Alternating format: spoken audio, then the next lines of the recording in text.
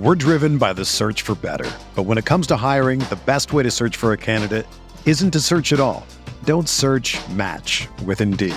Indeed is your matching and hiring platform with over 350 million global monthly visitors, according to Indeed data, and a matching engine that helps you find quality candidates fast.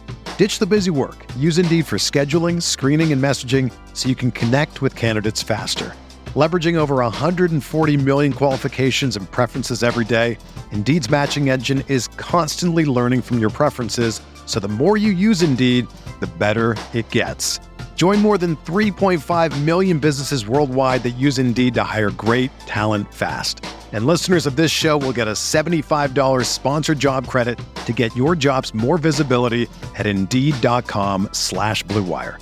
Just go to Indeed.com/Blue Wire right now and support our show by saying that you heard about Indeed on this podcast. That's Indeed.com/Blue Wire.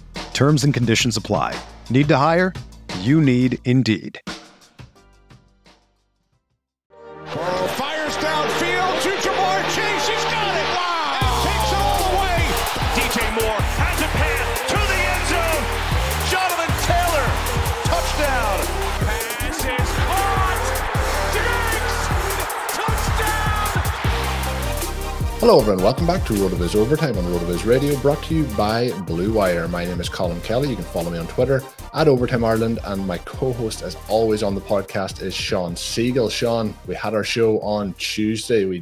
We said that we hit episode 400 of the RotoViz Overtime podcast, so that one is in the books. But we're straight on to the next 100 or the next 400 or whatever we want to call it, and this is episode 401. But we're delighted to have a very special guest on today's show. It is Scott Barrett. We've had him on in the past. There's a few guys now, Scott, have got on to their second appearance. We didn't used to have many guests here on the podcast, so welcome back for, I believe it is the second time. You can find all of Scott's work over at Fantasy Points, and you can check him out on Twitter as well at Scott Barrett DFB. But Scott, welcome back to the RotoViz Overtime podcast.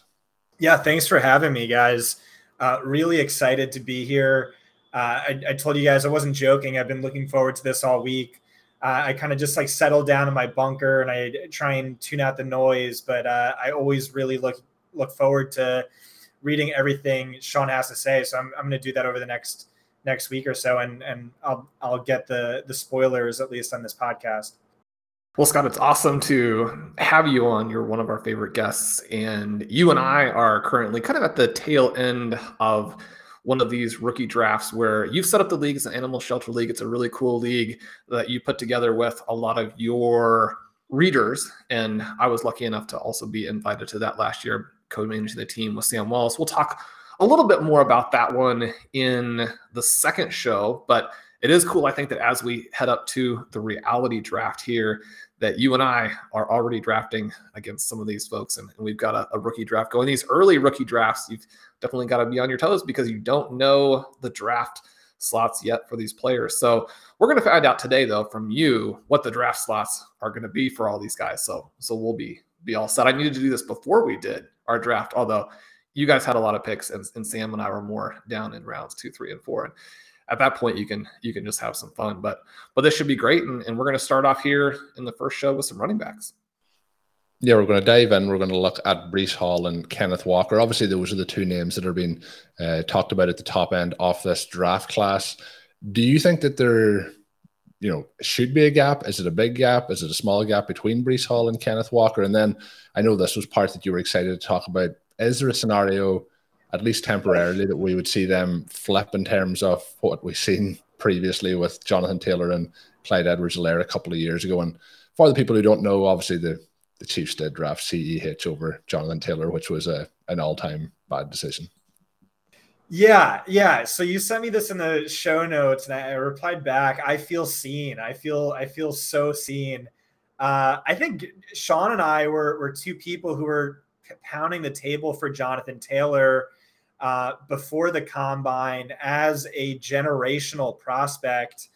And then I think Sean, if I remember correctly, stuck to his guns and said, this is the RB1, even after the Chiefs took CH. I totally flip-flopped. I'm like, oh my God, he's with Mahomes. They're going to score 80 touchdowns. Like he's the RB1. And that did not work out well. And sometimes that's what happens, when you take a running back who might be a day 3 caliber prospect in reality, and you try and fit him in. Andy Reid was like, this guy is better than Brian Westbrook. And yeah, I mean, clearly not.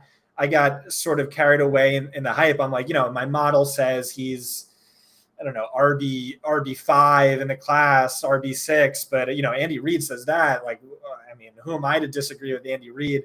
So I've kind of treated things differently this year. I've really just, stuck to my guns and stuck to the model. So the question was about Breece Hall and Kenneth Walker. And I think right now specifically, it is. I don't know if there's a big tier between them, but I do think Breece Hall is the easy RB1 ahead of him, just because, this is what like JJ Zacharyason's, pounding the table for all offseason is, well, Kenneth Walker didn't catch passes and Breece Hall did. And yeah, that, my model said Breece Hall's the better prospect by production efficiency, better prospect by athleticism. And a lot of that came down to, hey, this guy projects to be a true bell cow at the next level. I'm optimistic on Kenneth Walker. I think he can catch passes. I think he will catch passes, actually. It's just way more of a question with him. So he's just the clear RB2. But, in that draft Sean was talking about, we took him 103. I'm pretty high on him. Are there scenarios where I could flip it? I don't know. I don't think so. I will watch the post-draft presser and hope to hear the GM or coach say, oh no, this guy can catch passes. We're going to turn him into a bell cow. That would be big. But like, that's a good question to turn back to you guys, is like, what are the most likely landing spots, and how many of those landing spots are gold mines versus landmines? Everyone says Buffalo. I can't tell whether or not that's a gold mine or a landmine. Like, Devin Singletary absolutely smashed at the tail end of last season, but prior to that, it was just Josh Allen never targeting running backs and hogging all the rushing touchdowns to himself. So I'm curious to hear your guys' thoughts. Well, Scott, how important would you say the receiving element is? We've talked about guys who look like Kenneth Walker. They're the most likely to add receptions. And so I would completely agree with what you're talking about there. I think there's a chance that someone like a Breece Hall maybe is the most likely to not actually be a huge receiving back in the NFL. Now, there's a difference between, say, 3 expected points per game as a receiver and 6. Anything like that's going to change kind of what you're looking at, both as a baseline and then as, how does the person look when they outperform? Can they get to where they're averaging 18, 19, 20 expected points a game and then have a season where they go 3 or 4 over, and then suddenly you've got a league winner? How does that portion of it play out to you? Now, obviously, we know that we get overly confident in how accurate you're going to be in terms of saying what the workload is for these players. But when you're looking at it, is it necessary to get those receptions to really still have the guy on your board? And we've got some guys like a Derrick Henry, who obviously has done really well. Now, that's something where you've got to be like best of the best, and most of the guys coming in aren't going to do that. But you also have someone like a J.K. Dobbins, who, if he's healthy and if they don't add someone like Melvin Gordon, could perhaps also do some things without the receiving. But kind of when we were looking at it several years ago, you have DeAndre Swift versus J.K. Dobbins, and obviously the receiving element post-draft especially becomes something that people are looking at. Is that the number one thing that we should look at? And just to kind of look at Buffalo, I mean, I don't think that would be great because Devin Singletary is actually pretty good. And so suddenly you're then in a situation where I don't think that you're going to immediately put Devin Singletary to where he's getting, 15% of the snaps. Yeah, I think that's a good point. Although Singletary, they kind of like waffled on him. There were parts of the year last year, the year before, where he kind of like faded away, and then he came back super strong and was a bell cow. But yeah, I'm kind of with you on that point. So my draft strategy with the running back position specifically is that, with very rare exceptions, e.g. Derrick Henry, I am bell cow or bust. I want bell cow running backs, and I define that arbitrarily as a running back who dominates by snaps, carries, targets, snap share, carry share, target share, and, wins in all of those areas and gets all of the goal line opportunities. He doesn't cede that to another running back. And I don't want just workhorse early down plotters who don't catch targets. I don't want scat packs who only catch targets. I don't want handcuffs. I just all in on bell cows. And if you're not a bell cow, I don't want you. In a PPR league, a target is worth 2.64 times as much as a carry. Outside of the red zone, it's worth 3.13 times as much. And so it was really interesting when I ran through my model. Is like my model is kind of like just mirrors my methodology. That wasn't at all intentional. It's just sort of how it came out, where it's basically ranking these guys like by their bell cow potential, which is exactly what I would have done anyway without my model. And so like the main separator between Hall and Walker is it's a known fact. I think my model thinks that Hall will be a bell cow in the running back and a very high level prospect. With Walker, it's just a question. But again, I'm optimistic, and I look at all the things that are most predictive for future fantasy production in the NFL and future receptions. And so I don't look at a lot of the things other people look at, like reception share. I don't think that's too predictive. Missed tackles forced per reception is a good one. But you know what's predictive? Being an elite runner, because at least that we know gets you on the field. And Kenneth Walker, by my data, is an elite runner, like really obscene metrics. And we've seen over the years so many running backs who did not catch passes in college, who became ultra productive pass catchers. Darren Sproles, Le'Veon Bell, Ray Rice, LaDainian Tomlinson, more recently, Jonathan Taylor, A.J. Dillon, Melvin Gordon. And those last three specifically, that was due to what I believe to be coaching scheme stubbornness. You look at all the running backs that come out of those schools, and they just never caught passes. And I think that was the same exact thing with Kenneth Walker, because remember, he transferred from Wake Forest. And so since Dave Clawson, their head coach, joined Wake Forest in 2014, no other Power 5 team targeted running backs as infrequently as them. They were 2 times below the league average rate by receptions, 2.5 times by receiving yards. So it's just like they never asked him to do it. So it's just, yeah, he's raw in that regard, because of course he was. And then it was actually the same thing when he transferred Michigan State. You know, they historically didn't target running backs either. But in high school, he was hyper productive as a pass catcher. And just for what it's worth, guys like Daniel Jeremiah and other NFL mock drafters are very high on him. They've been sent practice film that was allegedly very impressive. But if you want to get into the weeds on Breece Hall and Kenneth Walker as runners too, we could do that. But that's just sort of the bull case argument for Walker, and one I personally ascribe to. You mentioned the bell cow element of it. Do you think that both of those guys are landing spot dependent, or you mentioned there that you have Hall slightly higher? Do you think that he is okay regardless of landing spot? When we look around the NFL, we mentioned Buffalo. There's a lot of scenarios where either we have rushing quarterbacks, which doesn't help certain running backs in certain situations, or else we have semi-established or established veteran running backs in those rosters. So it is looking like, you know, scenarios that happen here that these guys aren't going to land at ideal landing spots. So do you think there is an issue with where these guys do land? Yeah, I mean, it's certainly possible. As Sean knows, draft capital and landing spot matter so much more for the running back position than any other position.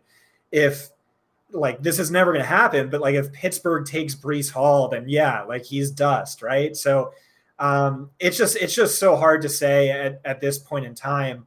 Yeah, one of these guys could get buried behind an entrenched starter. I don't think that's too likely though. Miami makes a lot of sense. They wanted Javonte, but Denver traded up to pick right in front of them, snipe them. I think that would be a pretty fun landing spot. I think either one would be the clear RB1. Atlanta, that's another one. You know, that's not like if Kenneth Walker goes to Atlanta, that's like not that fun. But for Breece Hall, that's big. Assuming the narrative on the pass catching holds, you know what I mean? Like because if you're a Derrick Henry, you're massively game script dependent. In losses, he averages like 12 fantasy points per game across his career, and in wins, he's like 20.1. And it's sort of this, but Christian McCaffrey, Alvin Kamara, they average more fantasy points per games in losses. So yeah, and the offensive line matters a little bit less, where it's, we saw it with Najee Harris last year too. You can overcome negative game script for fantasy by catching those targets. That's what's going to happen. They're going to go more pass heavy, and then you're going to be a beneficiary of that. So, I mean, there's all things that play a role, but I don't know. I feel like I'm not doing a good job of answering it. I just can't really right now, pre-hindsight, like, where are the landing spots? I don't know. Yeah, I think that's one of the interesting things to look at right now is it doesn't appear to be that great, but we saw Jonathan Taylor go into a situation where Marlon Mack and Naeem Hines would seem like hurdles, and he fairly quickly blows those guys away. Obviously, Mack's injury factors in.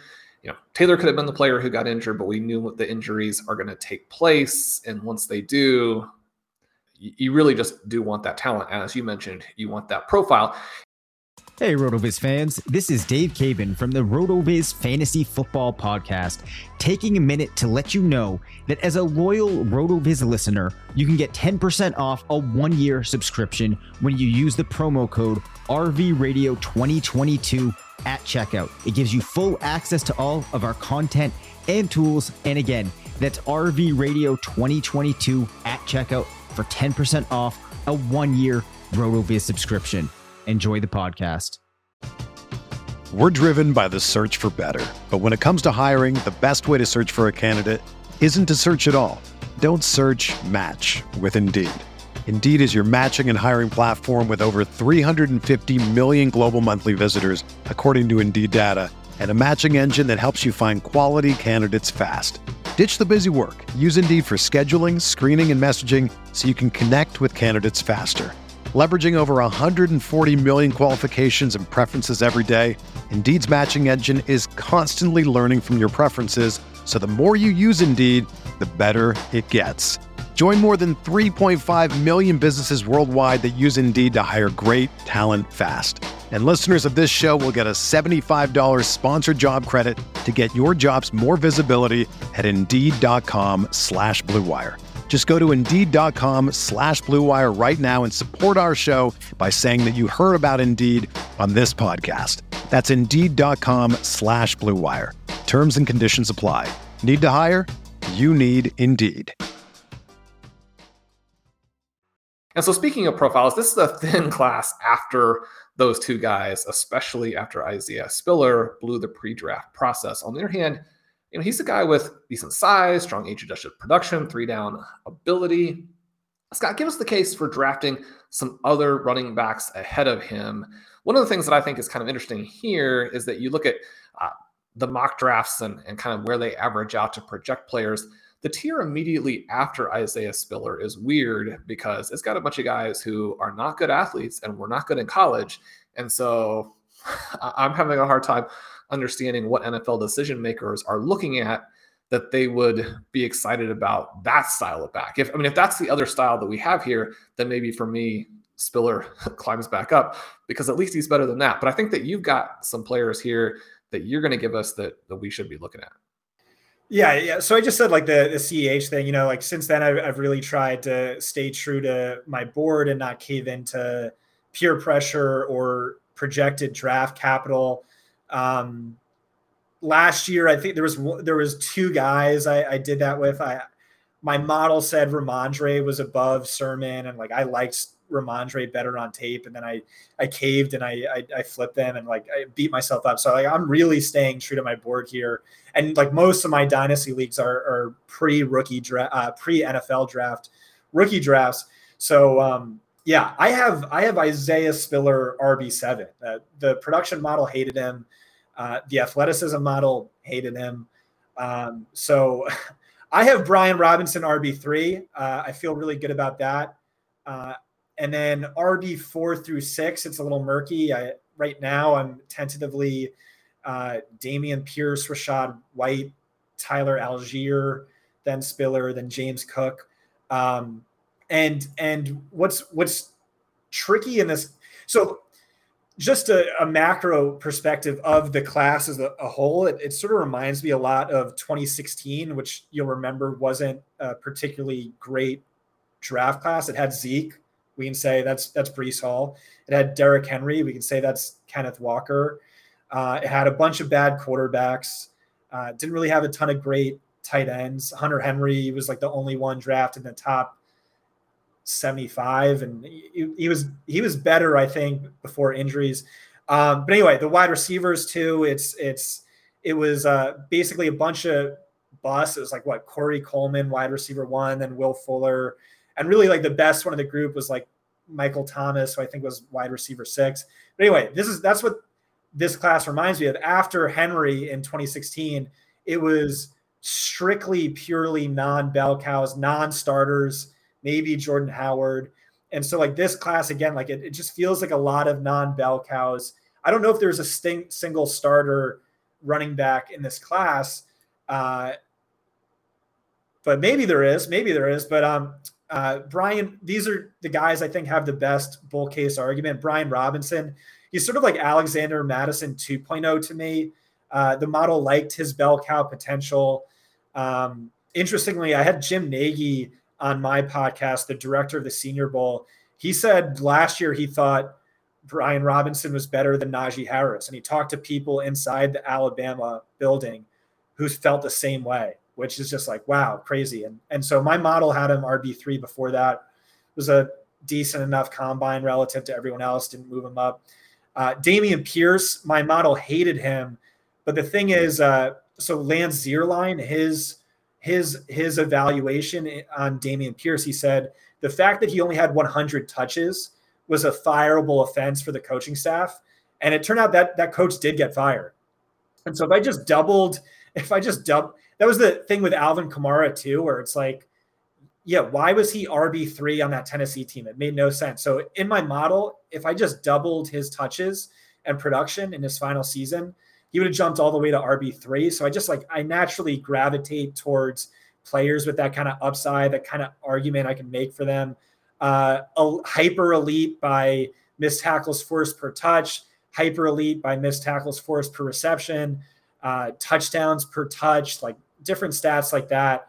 Efficiency was off the chains, but again, 100 touches.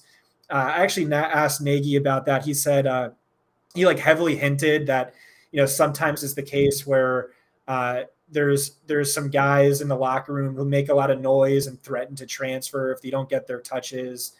I don't know. And then Rachaad White really liked his bell cow potential, hyper elite, receiving efficiency, some of the best yards per route run since players like Christian McCaffrey and Curtis Samuel. Decent enough as a runner, far more athletic than Brian Robinson or Dameon Pierce, really high-end elite athlete. So maybe I should have him RB3. I don't, or RB4 above Pierce. And then Algier, I don't know. He's sort of like the least interesting of the bunch, but I do like him above Isaiah Spiller. You mentioned Rachaad White there, and he has been pretty trendy over the last couple of months in fantasy circles, but it sounds like you maybe aren't as high on him as some of the people in the fantasy space, but the NFL decision makers don't seem to be maybe as high on him either. Do you think that there's a chance that he is somebody who kind of slides into day 3? And you've run through some of the kind of the top 5 or top 6 running back names there. Do you think there's a possibility that we don't see a huge amount of those on day 2, day 1? Do you think we're seeing most of them go on day 3? I think we just don't know. I don't know that my rankings are going to sync up nicely with draft capital. I don't think that's going to be the case. I think you're going to see teams really prioritize a scat back like James Cook. But I mean, that's a scat back isn't as valuable as, Brian Robinson's upside if he can become a bell cow. Even if he is more of an Alexander Madison type, it's still all right, well, 50-50, he's a bell cow. Or what if the guy in front of him gets hurt, or if it's just a perfect landing spot. Rachaad White, yeah, I didn't really get why the NFL hates him, because Dane Brugler tweeted out in like February, someone came after him, was like, why do you have Rachaad White, your RB18? You're lazy. And he's like, oh, then I guess a bunch of NFL teams are lazy because they have him a lot lower. So that's just like really scary. I don't get it. I don't get it. His numbers are off the charts. Freak athlete. Again, I probably should bump him above Dameon Pierce. My rankings are a little outdated. The only negative I could come up with, and I really tried to come up with a strong negative to see what the NFL is seeing, is that his offensive coordinator, Zach Hill, in 6 seasons as an NCAA offensive coordinator, had absurd levels of production and hyper efficiency. He had Jeremy McNichols, way more volume, similar receiving production. Alexander Madison, way more rushing volume, similar receiving production. George Holani, who is that guy? I don't know, but similarly productive. And so it's like, maybe this is a scheme thing, because like my running back model's biggest flaw is it just loves Mike Leach running backs. And every year I have to manually adjust down whatever Mike Leach running back it is. So maybe that's it, but I don't know. I'm pretty bullish. It is interesting that you mentioned that there are these prospects who are getting boosted because the NFL is saying, essentially, we think their college coaching was very poor, and others who are getting knocked. One of the things that strikes me as odd here is that you have such a big athletic gap. And it's like, I don't know if we want to be knocking the guy who has true NFL athleticism and boosting the guy who doesn't, because that's a pretty relevant element. Running back is basically an athletic position. But you mentioned that, and it's kind of interesting because as I'm putting together the article on White today, you have Jeremy McNichols as one of his comps, and point out, there are guys who fail with this profile, even though the profile itself looks very good. So, Scott, I know that this is kind of a hot button issue for you, or just that, as you mentioned, you're a bell cow or bust guy. But once we get into kind of the deep rookie drafts, and, frankly, once the wide receivers do eventually run out, because there's not an unlimited number of those types of players that you're going to put on your roster, we do get back into this area where there are some smaller backs. Now, I know you don't like the small guys, but when we're looking at some small backs who run in the 4.4s and contrasting them with big backs who weren't good, aren't athletic, all of that type of thing, how are you dealing with that when, obviously these pass catching backs in PPR, if you're looking at a build that maybe is more wide receiver heavy overall, those guys can come in, they can make some emergency starts for you. We have a little bit of a talk about potentially a fast track with all the guys who ran in the 4.4s, but you have guys like Pierce, Algier, as you mentioned, and then Kyren Williams, who's not a big guy, but also like not big and not athletic. How are you breaking down kind of that element? Can we get you on board with any of the small, fast guys? Yeah, I think there's a few of them. The one thing I'll say about Kyren Williams, so like my production model didn't like him. And my athleticism model by Sports Score, my like just custom predictive athleticism, said he's 3rd percentile, 19th worst of 622 running backs since 2000. The only thing I'll say about that is like every mock drafter says he's going to be a scat back in the NFL, and like athleticism doesn't matter as much if you're a scat back, just like athleticism doesn't matter as much if you're a slot wide receiver. Theo Riddick, Tariq Cohen, Andre Ellington were some of like the least athletic running backs in my model, and they were all like competent scat backs. And it's interesting too. Like if you look at like PFF's all-time best pass blocking running backs, it's all like short guys. It's all like tiny guys, and you'd think like the bigger backs would do better, but maybe it's just like their small frame, like low man wins sort of thing. Plus it's more just like getting there, like the lateral agility that requires. But anyway, I think Pierre Strong's really interesting. He's super athletic.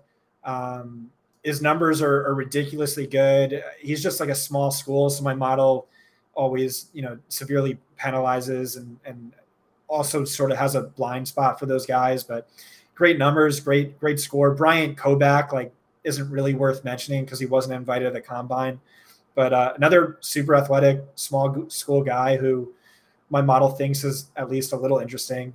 Who are you thinking of as Well, do you like the guys like Cook and Beatty and Goodson and Ford? Any of those types of players do anything for you? I mean, James Cook scares the crap out of me because he's getting Alvin Kamara comps, but I didn't have him as all that athletic. I had him as like a perfectly 50th percentile athlete, barring his 3-cone. I'm not sure if I have that in my data or not, but yeah, he's not that exciting. Kennedy Brooks, I did really like. I mean, his numbers are just really, really impressive. I think he had a bunch of red flags, like the off the field concerns. He's one of the oldest running backs in the class. He's a non-factor in the passing game.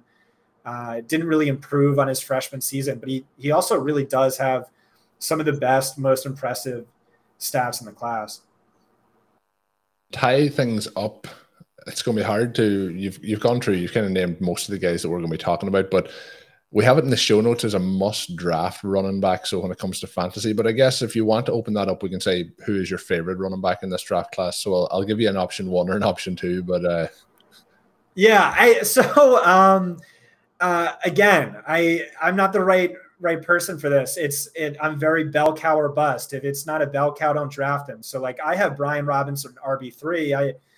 That seems a lot higher relative to consensus, but I'm going to draft Breece Hall or Kenneth Walker, or I'm not going to draft anyone. But yeah, after that, relative to consensus, Brian Robinson, Rachaad White, and Dameon Pierce. I like their swing for offenses kind of upside.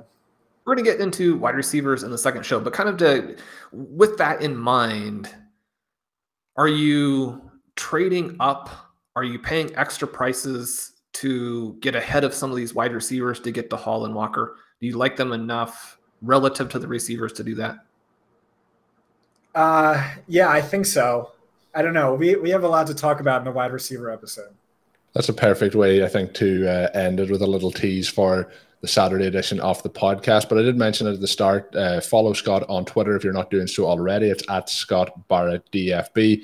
You can check out all his work over at Fantasy Points. But as we do get ready to finish up here, Scott, is there anything that you have coming out over the next week or so that you want to highlight to the listeners? Yeah, just check my pin tweet. My model articles are all finally published. Running backs, wide receivers, tight ends, and everything that goes into that. My wide receiver article is 22% the length of The Catcher in the Rye. So enjoy that. Thanks again to Scott for jumping on the podcast. Looking forward to having him back on Thursday as we do talk wide receivers for the upcoming draft. The draft, it's practically here at this point, Sean. But as we talk through, there's still a lot of question marks around what's going to happen come NFL draft day. There is, and that makes this next week and a half a lot of fun. It makes the draft just one of the best events that we'll have gotten to participate in or witness in a long time. And then it'll make the post-draft time period with the rookie drafts fantasy football is awesome, right? And it's so much fun to be able to do this year round. It's so much fun to have an off season that in many ways is better than the real NFL season. So we've been really enjoying that. I'm looking forward to using the info that we're getting from Scott in our RotoViz Triflex Dynasty Leagues with the FFPC. Have 3 of those that will go right after the NFL draft. Ben Gretsch and I just drafted a rookies and sophomore, a couple of teams for Stealing Bananas. So make sure you check that out. We can also use all of the great insights we've gotten from our guests over the last 6 weeks. So many good film analysts, stats analysts with different insights into these various players. And there are a lot of cool things you can do on Underdog to take advantage of that. Make sure you get in there and do a few of those drafts. with the coupon code RotoViz, you'll get a $100 deposit match, so up to $100 if you put that in your Underdog account. You'll burn through that pretty quickly because those $10 drafts are very addictive and a lot of fun. But it's so fun to do these pods and to immediately turn around and play leagues. Yeah, it's a lot of fun. You mentioned the guys we've had on over the last quite some time, and for the listeners, peeling back the curtain, we did already record the show that's going to come out on Saturday with Scott, and I don't know if it was on today's show or the show on Saturday, but he did mention the likes of Danny B. Kelly. Obviously, we have had Danny on recently. We've had Travis May, who will actually be back on next week's show. Matt Hicks. There's just been a great run of guests on here talking draft content over the last kind of, I would say, 2 months, Sean. We've sprinkled on some baseball content along the way, but it's been a fun run as we get to look ahead to the NFL draft now next week. But Scott will be back on the Saturday edition of the show. And just to finish things off, I do want to let the listeners know, as always, if you haven't signed up already, you can sign up to a RotoViz NFL Pass and save yourself 10% as a loyal podcast listener. All you have to do is add the code RVRadio2022 at checkout. That'll save you 10% off that subscription. Get you all of the access to the content and tools up on the site. And very, very much worth the investment for the 2022 season. We are going to leave it there for today's show. My name is Colin Kelly. You can follow me on Twitter at Overtime Ireland. You can check out all of Sean's work up on rotoviz.com. He did also mention the Stealing Bananas, which came out on Wednesday. 2 drafts that they did over at Underdog. Check that out. A lot of fun listening through. You'll get a lot of insights on both the rookies and also the sophomore players, the players entering their second year in the NFL. So check that one out over on the Stealing Bananas podcast feed. And until we're back on Saturday, have a good one. Thank you for listening to Overtime on RotoViz Radio. Please rate and review the RotoViz Radio podcast on iTunes or your favorite podcast app. You can contact us via email at rotovizradio@gmail.com. Follow us on Twitter at RotoViz Radio. And remember, you can always support the pod by subscribing to RotoViz with a discount through the RotoViz Radio homepage, rotoviz.com/podcast.